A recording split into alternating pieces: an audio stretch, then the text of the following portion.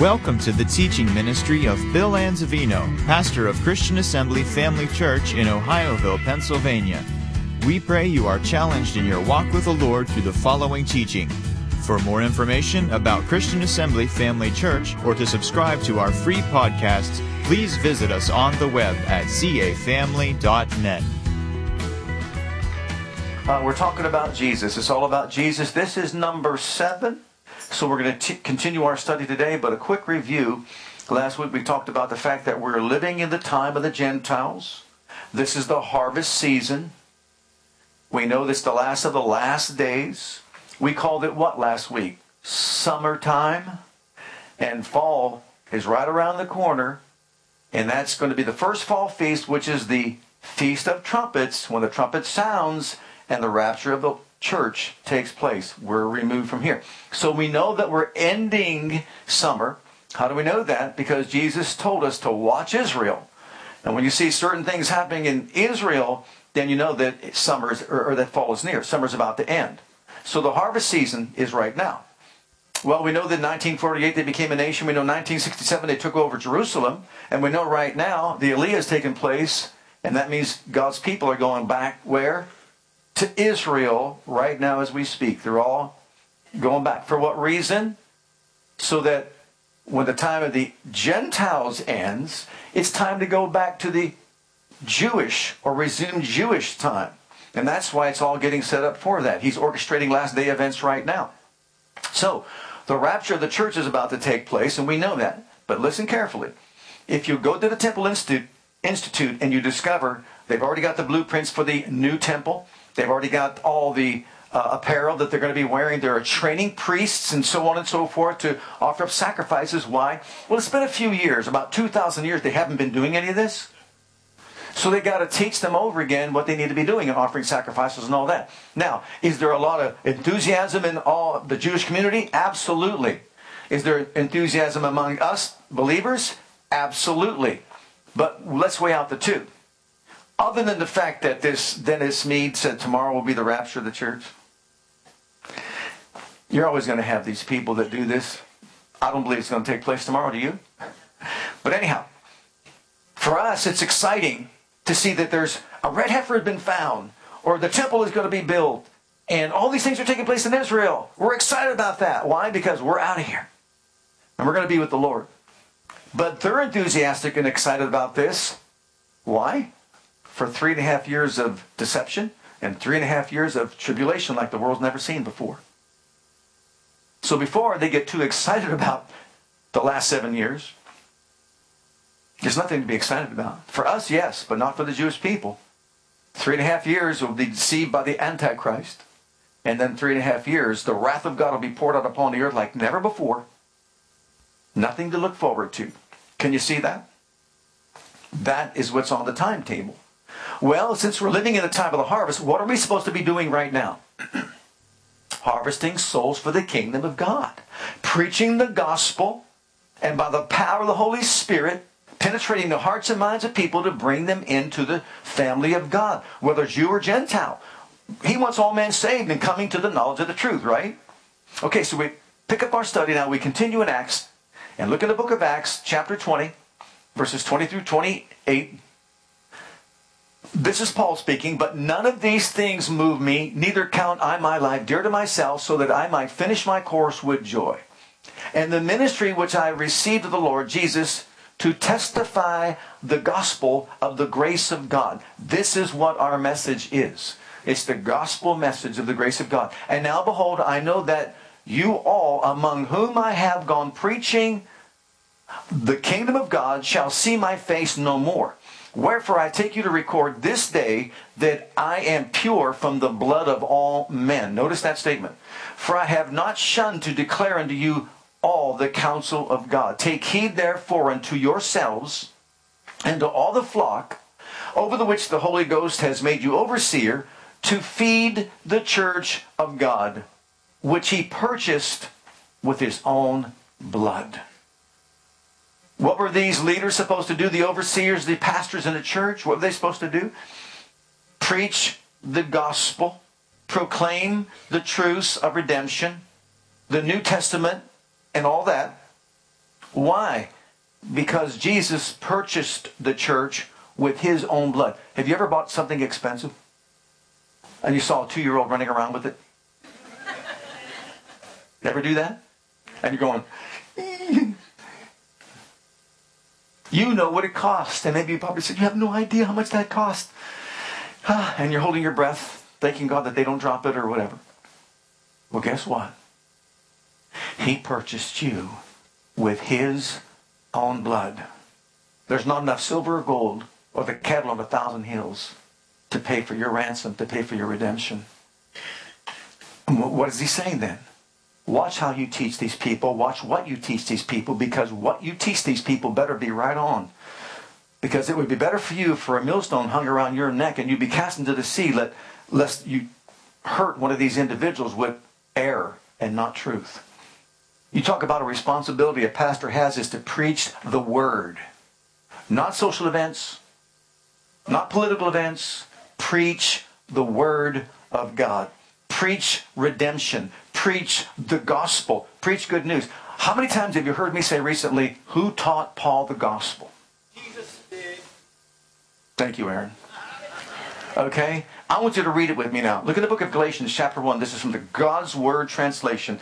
I want to show you how impacting this has to be for all of us. Okay? Remember, he's a Jew of the Jews, a Hebrew of the Hebrews. Remember, a member of the Pharisees. I want you to know, brothers and sisters, that the good news I have spread is not a human message. I didn't receive it from any person. I wasn't taught it. Let me stop right there. What he's saying is, I didn't go to Fuller Theological Seminary in California. I didn't go to Christ for the Nations in Dallas, Texas. I didn't go to Rhema Bible Training Center in Tulsa, Oklahoma. I didn't go to Oral Roberts University in Tulsa, Oklahoma. Matter of fact, I didn't even see anybody. But Jesus Christ revealed it to me. Where did he get the message from? And his message is what happened from the cross to the throne. Well, guess what? No one knew what happened from the cross to the throne except Jesus. And Jesus revealed it to Paul. Now, let's read on. You heard about the way I once lived when I followed the Jewish religion. You heard how I violently persecuted God's church and tried to destroy it. You also heard how I was far ahead of other Jews in my age group in following the Jewish religion. I'd become that fanatical for the traditions of my ancestors. But God, who appointed me before I was born, who called me by his kindness or grace, was pleased to show me his Son. You know, our message is not a written message, it's a person. Show me his Son. He did this so that I would tell people who are not Jewish that his Son is the good news. The good news is a person. When this happened, I didn't talk it over with any other person. I didn't even go to Jerusalem to see those who were apostles before I was. Instead, I went to Arabia and then came back to Damascus. Then 3 years later, I went to Jerusalem to become personally acquainted with Cephas, or Peter. And Peter said, what Paul preaches is hard for me to understand, who walked with Jesus all these years. I stayed with him for 15 days. I didn't see any other apostle. I only saw James, the Lord's brother. And there they preached the gospel. But before we get to that, who taught him the gospel? Jesus. Who gave him a revelation of what took place from the cross to the throne? Jesus. Who told him when he was preaching? Remember, as a Jew, he had no interest in Christianity. He had no interest in Jesus. All he wanted to do was kill everybody who called themselves a Christian. But he has now, all of a sudden, this revelation where he writes more than half of the New Testament, and this is the revelation that he gives. It came directly from Jesus himself. He revealed this to him. So let's kind of look at Paul in action. Look at Acts chapter 14. Here's Paul in action preaching the gospel that Jesus revealed to him, that Jesus taught him. And there they preached the gospel. And there sat a certain man at Lystra, impotent in his feet, being a cripple from his mother's womb, who never walked. Boy, just let that sink into your ears for a moment. Impotent in his feet, a cripple from his mother's womb. never walked in his life. The same heard Paul speak, who steadfastly beholding him and perceiving he had faith to be healed, said with a loud voice, stand upright on thy feet, and he leaped and walked. Whoa. Paul did three things, and the man did three things. Paul preached the gospel. What did he preach? The gospel. He perceived the man had faith to be healed. He was looking for it. And you could say he prompted him by giving him a command. Stand upright on your feet. The man did three things. He listened to, or he heard what Paul was preaching. He believed because he had faith to be healed. And then he acted. Did he not act? He acted on the command. And what happened to him? He was completely healed. Okay. Once again, if this man had faith to be healed, anybody in this church know where faith comes from? Hearing, and hearing by the word of God. Whoa. Who taught Paul what to say? Well, then apparently what Paul preached had to do with healing being in the atonement, or healing being in redemption, or healing being a major part of the gospel message. How would Paul know that? Unless Jesus told him. Well, Jesus told him. And what does he proclaim? That Jesus saves, that Jesus heals. And he can watch this man who had never walked being there. And as he's talking about enough of what Jesus did for him, for this man to get so enthusiastic and so excited and begin to believe something, he must have hit pretty heavy on the fact that, hey, Jesus bore your sickness. Jesus carried your pain. He didn't just die for your sins on that cross. He died for you to be a whole person, spirit, soul, and body. And the eyes of the guy probably got so big, and finally he's just, the enthusiasm, he goes, stand up right on thy feet, and boom. Wow. Powerful message, wouldn't you say? Well, how do we really know that Jesus taught him this message, that healing is in the atonement as well? Well, since you asked, look at Galatians chapter 3 and verses 13 and 14. Remember, Paul just said in chapter 1, I didn't receive this by any man. Now, being a Jew, he would know the curse of the law, but because he didn't love Jesus, he wouldn't have known that Jesus redeemed us from the curse of the law. But let's read it first. Christ hath redeemed us from the curse of the law, being made a curse for us, for it is written, cursed is everyone that hangeth on a tree, that the blessing of Abraham might come on the Gentiles through Jesus Christ, that we might receive the promise of the Spirit through faith. And then if you were to read verse 29, in verse 29 he says, if you be Christ, you're Abraham's seed and an heir according to the promise. So notice the statement that he makes here. Christ, he is telling people, redeemed us from the what? The curse of the law. Have you been redeemed this morning? Absolutely, you've been redeemed. But you know what? If you ask the average Christian today what they've been redeemed from, they'll say the power of sin. I've been redeemed from sin and spiritual death and eternal separation from God. Well, that's not the only thing you've been redeemed from. And apparently, those that say, well, healing is just a side issue, it wasn't to Jesus because he didn't minimize it, he maximized it. So much so that Paul said he had to preach it. Right? Didn't Paul preach it boldly at Lystra? And guess what? You talk about a response. There's no time to get into all of it, but if you go back to that Acts 14 and you go down to, I think around verse 19, he was stoned for it. He was stoned at the province of Galatia and left for dead. Think about that. Because the Judaizers hated him for continuing the miracles of Jesus. But really, it was a response to the gospel, because you see, the gospel is the what? Power of God to save a man, spirit, soul, and body. That's what he preached. So, Jesus redeemed us from the curse of the law. Well, okay, what's the curse of the law? Now, Paul would know this, but he wouldn't know that Jesus redeemed us from it. So let's go back to Deuteronomy 28, verse 15, and then 58 through 61.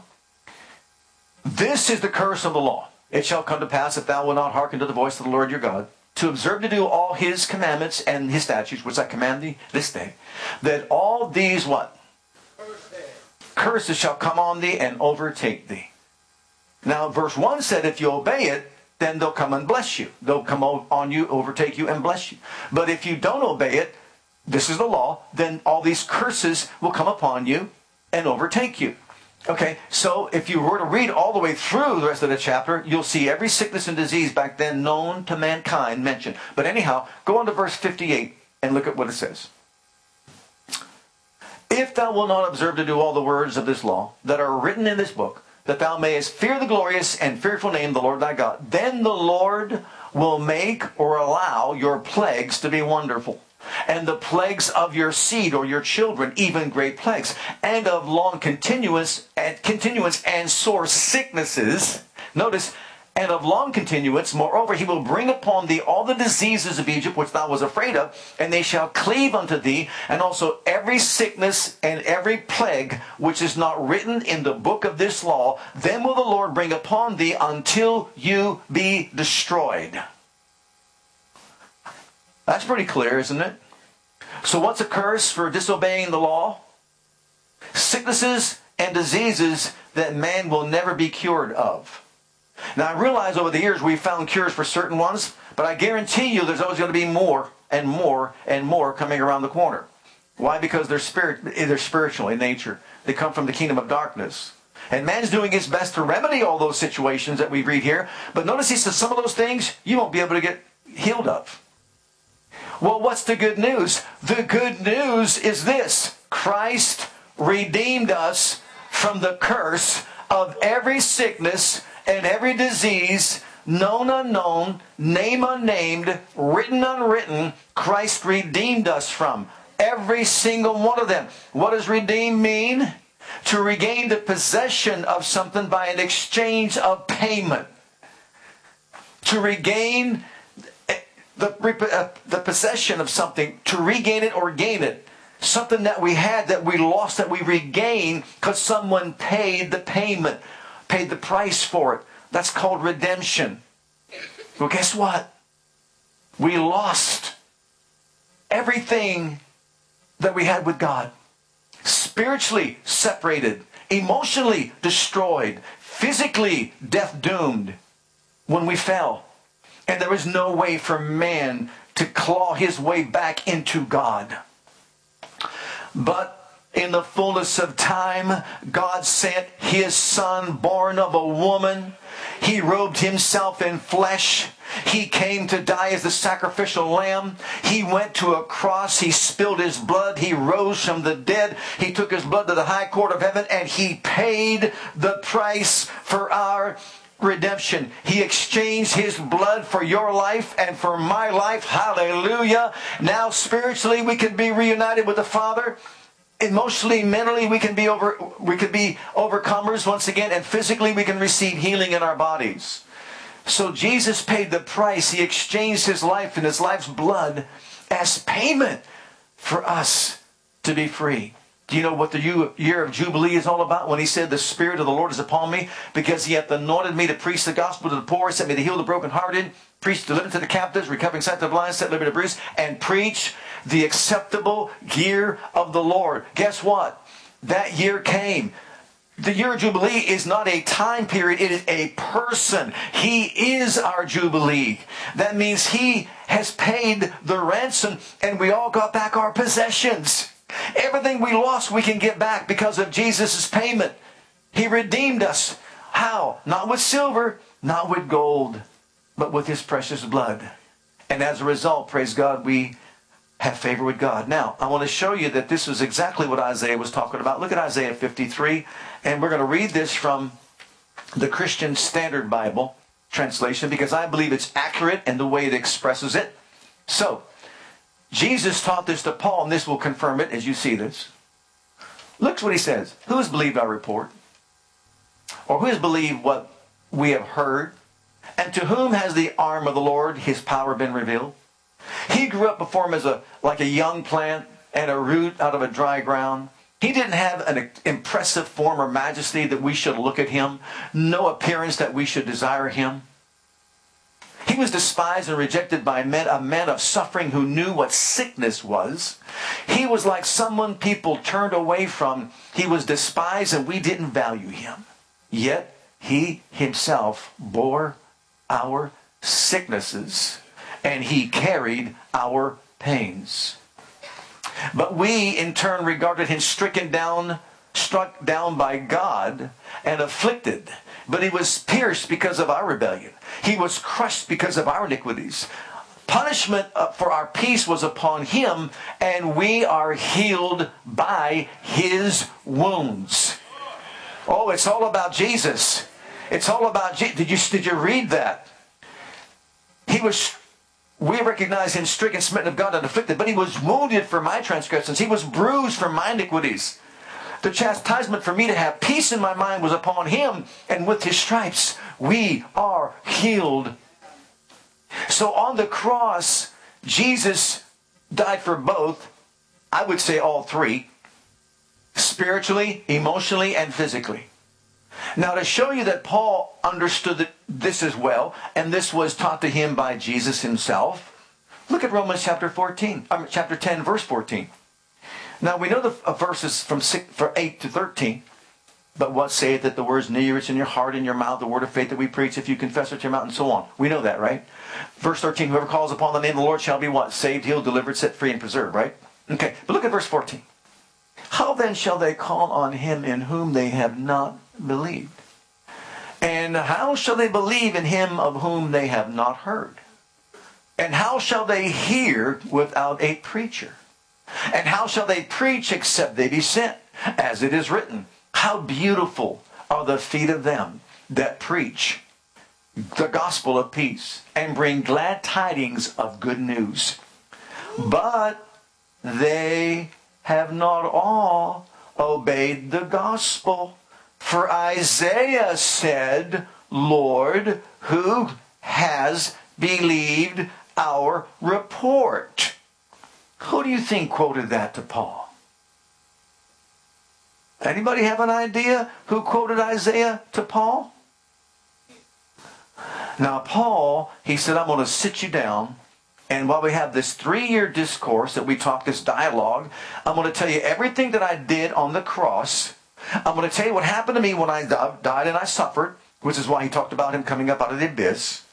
And I want you to know also that I bore the sin of the world, and also on that cross, I suffered sickness and disease for the world to redeem man completely in spirit, in soul, and in body. So he goes on to say, so then faith comes by hearing, and hearing by the word of God. Well, guess what? You think the devil doesn't know that faith comes by hearing? You think he doesn't know that doubt comes by hearing? And so what does he do? He has people raised up to say, oh, healing's not in the atonement. No, it's not in the atonement. No, it just means spiritual healing. Really? Why do you think he wants people from the pulpit to preach stuff like that? So you and I don't have faith to receive healing from God. See, faith for healing comes by hearing, and hearing by the word of God. And when Paul preached the gospel, he emphasized to the man who never walked from his mother's womb, healing belonged to him. And what happened? The man was completely healed and made whole. And the sad part about it is this: over the church age, faith in the healing power of God was so diminished.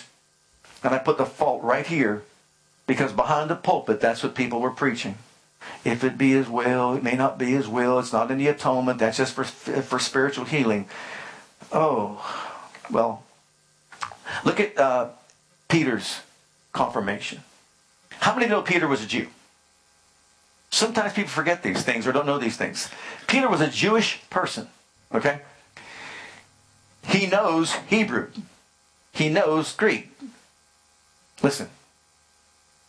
Who his own self, Peter said, bear our sins in his own body on the tree, that we being that the sins should live unto righteousness.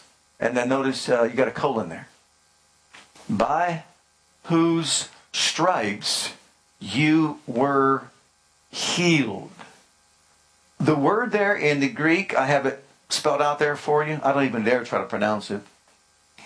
But it means physically healed. It's used 25 times in Strong's Concordance with different, like healed, heal, healing, or cure. Every reference is only to a physical healing. Look in the book of Luke, and I'll show you what I'm talking about.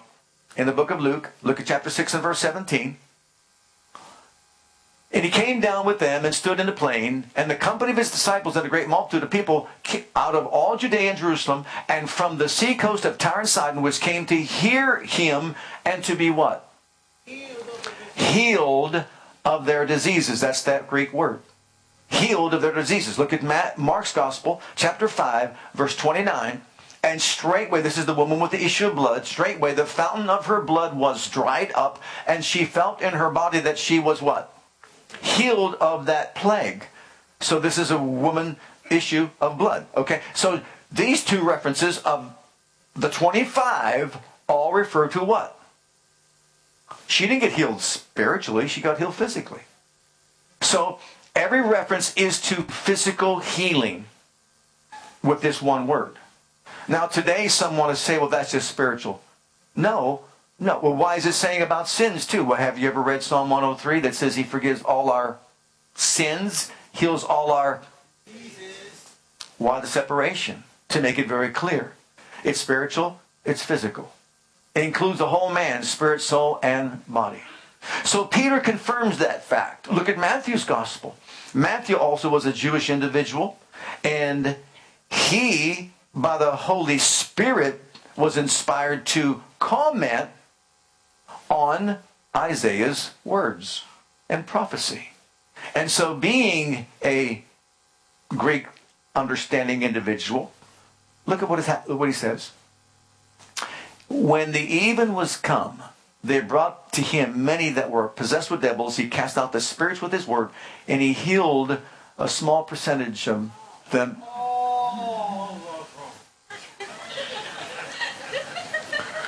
He healed all that were sick, that it might be fulfilled, which was spoken by Isaiah the prophet, saying what?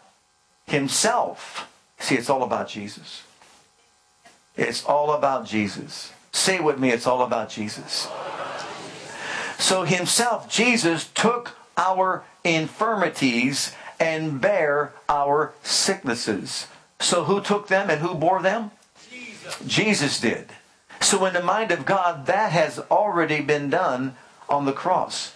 Our problem is understanding that and learning how to step into the reality of it. That's the problem.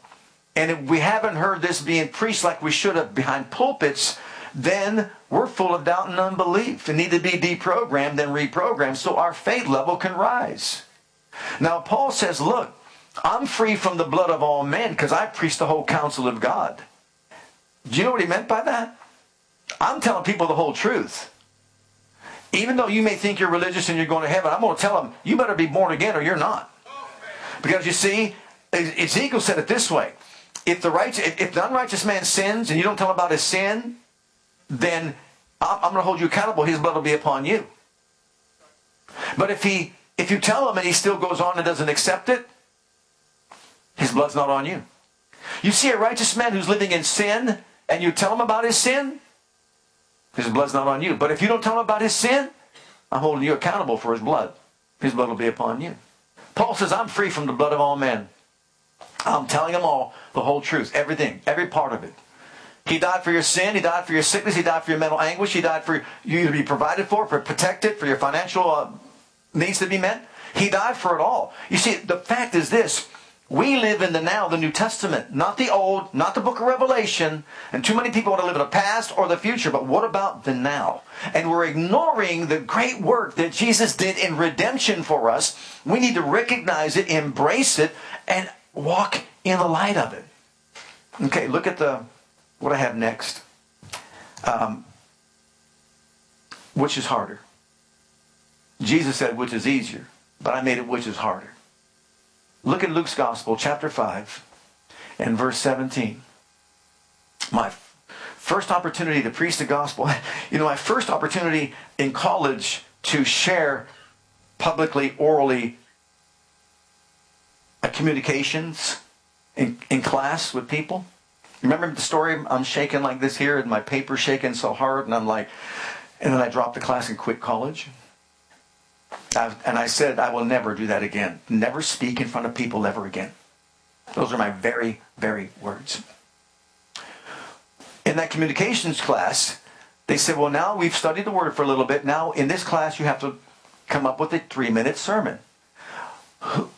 Everyone's going to do it in the class. Who'd like to go first? My hand went up like a shot. And my text was Luke 5:17. This text right here. And I stood up for 3 minutes. I don't know what I said. But I said it with enthusiasm and gusto. Okay? You don't doubt that, do you? It came to pass on a certain day when he was teaching that there were Pharisees and doctors of the law sitting by, which were come out of every town of Galilee and Judea and Jerusalem, and the power of the Lord was present to heal them. Okay? And behold, men brought in a bed a man which was taken with a palsy, and they sought means to bring him in and to lay him before him. And when they could not find by what way they might bring him in because of the multitude, they went upon the housetop and let him down through the tiling with his couch into the midst before Jesus. And when he saw their faith, he said unto him, Man, thy sins are forgiven thee. And the scribes and the Pharisees began to reason, saying, Who is this which speaketh blasphemies? Who can forgive sins but God alone? But when Jesus perceived their thoughts, he answering said to them, What reason in your hearts? Whether it is easier to say, Your sins be forgiven you? Or to say, Rise up and walk.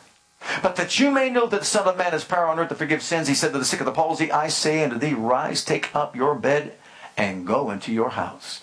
And immediately he rose up before them, and took up that whereon he lay, and departed into his own house, glorifying God.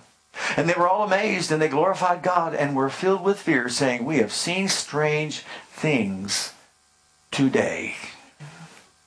Now, I want you to hear something that's really ironic. The irony of this. Back in that day, they said, Man forgiving sins?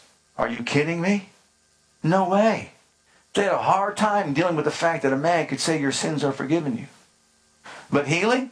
No big deal. They saw him heal all kinds of people. They never denied any of that, but they denied the fact that you can forgive sins. Today, it flip-flops.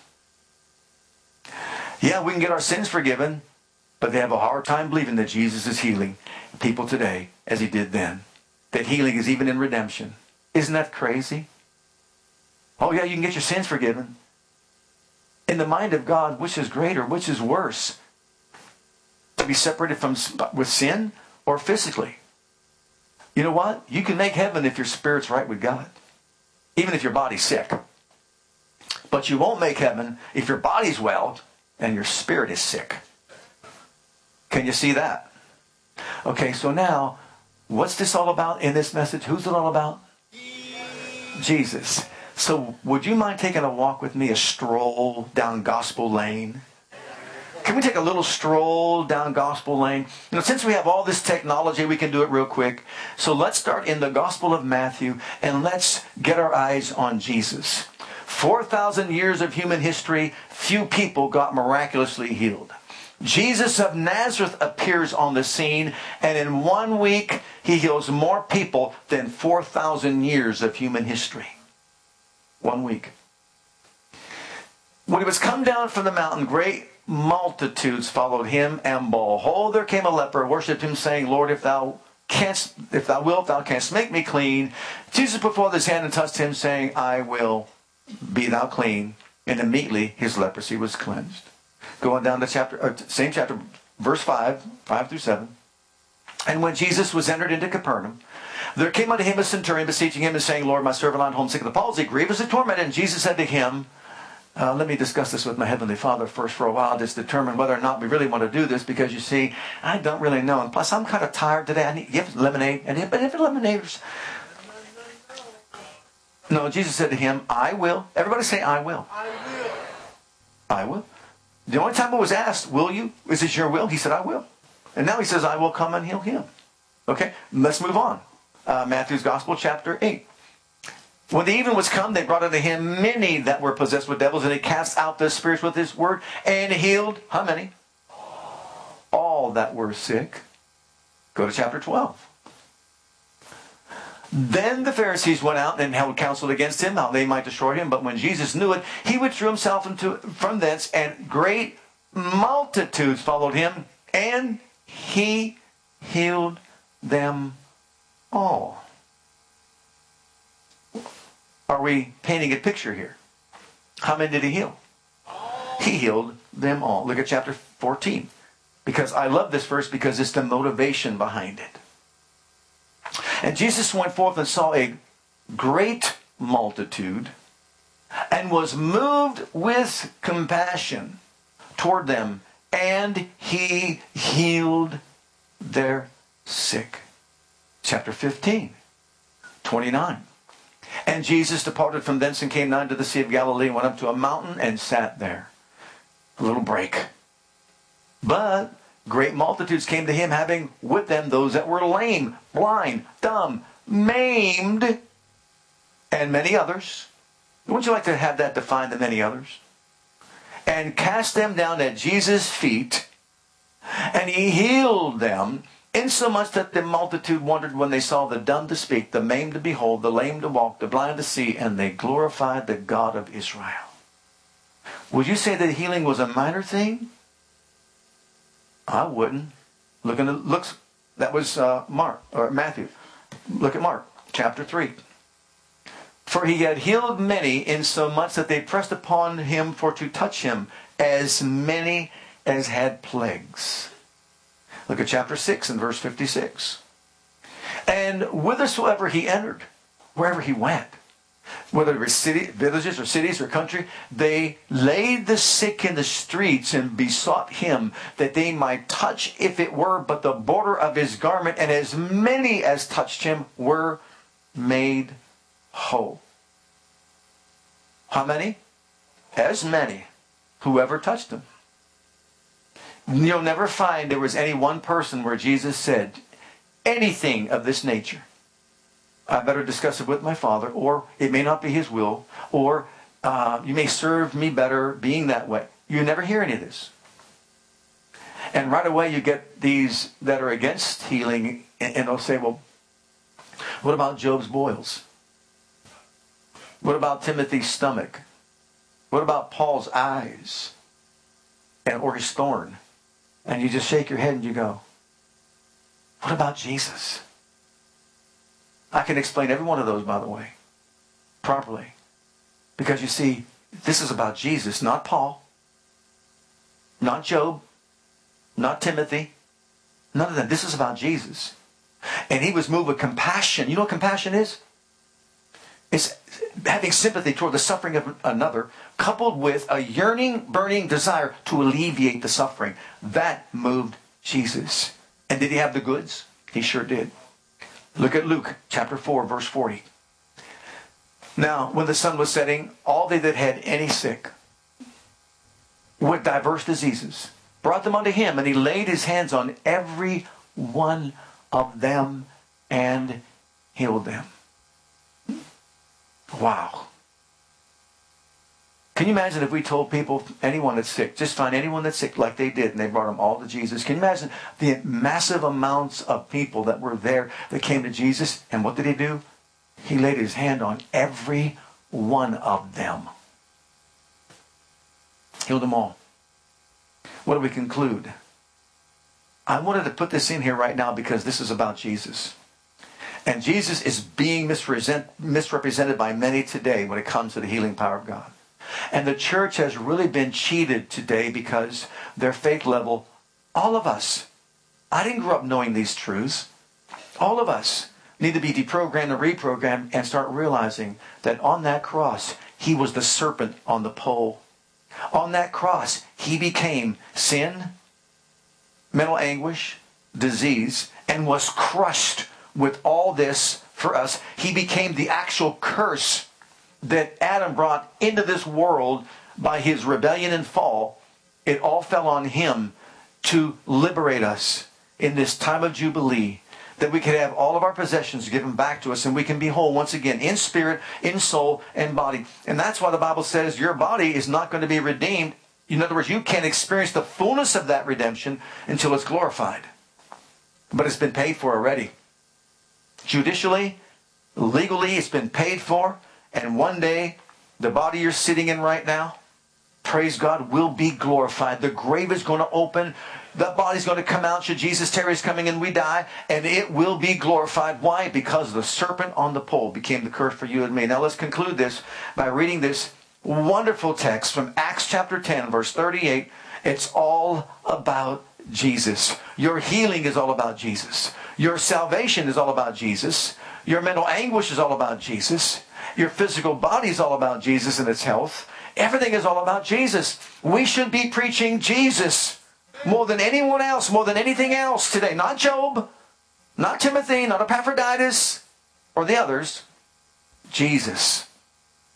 How God anointed Jesus of Nazareth with the Holy Ghost and power, who went about doing good and healing, how many? All that were oppressed of the devil, for God was with him.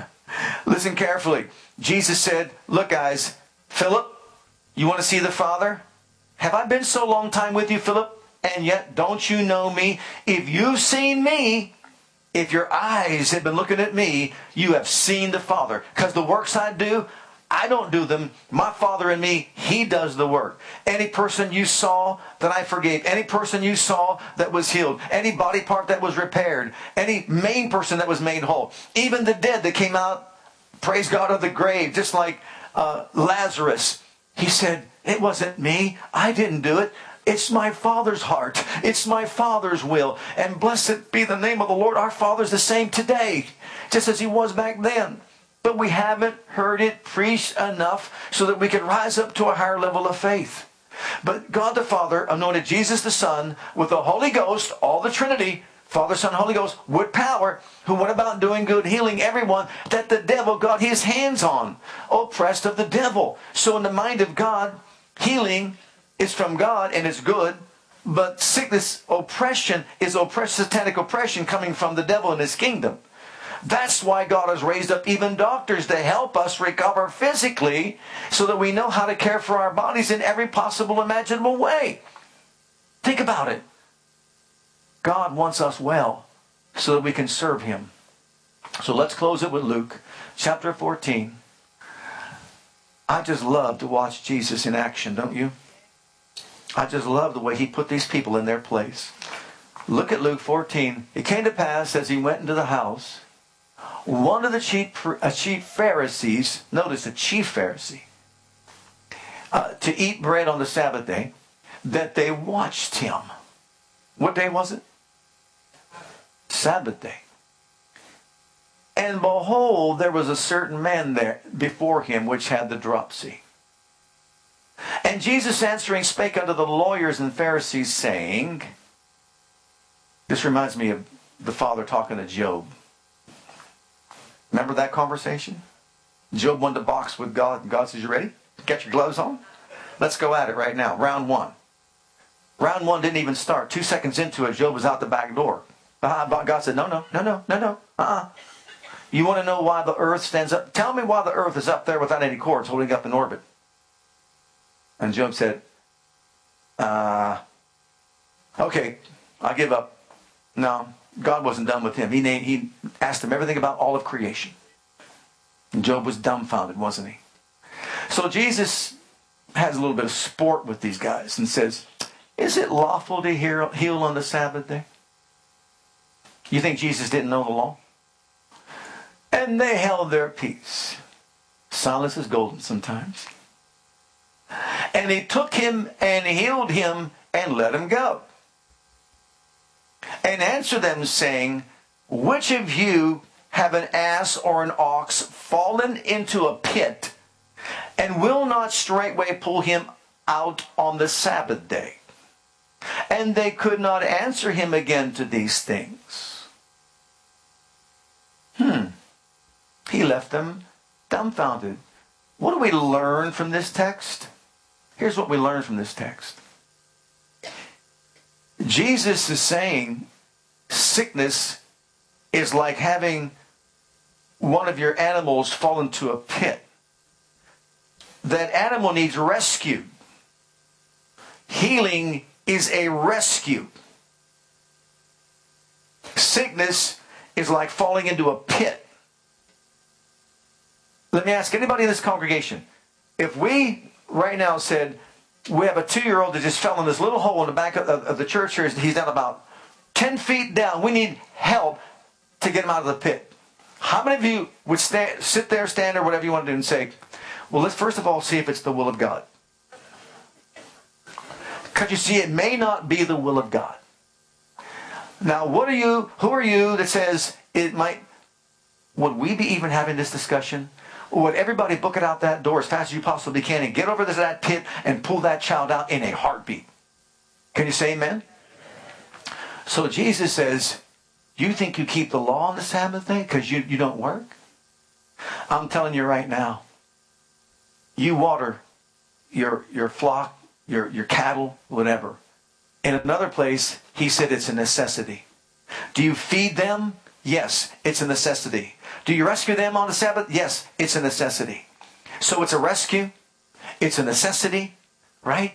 So he says, look, for people to be whole is a necessity, whether it's the Sabbath day or any day of the week. It does not matter. My Father wants people well, healed, whole, delivered, set free, serving Him. Praise God. Spirit, soul, and body. It is something that He wants and desires. And I'm not saying it. He said it. So let's all stand before the Lord before I preach another sermon. It's in my bones right now. He wants us well. He wants us whole. It's all about Jesus. Stop looking to anybody else. Hallelujah. It's all about Jesus.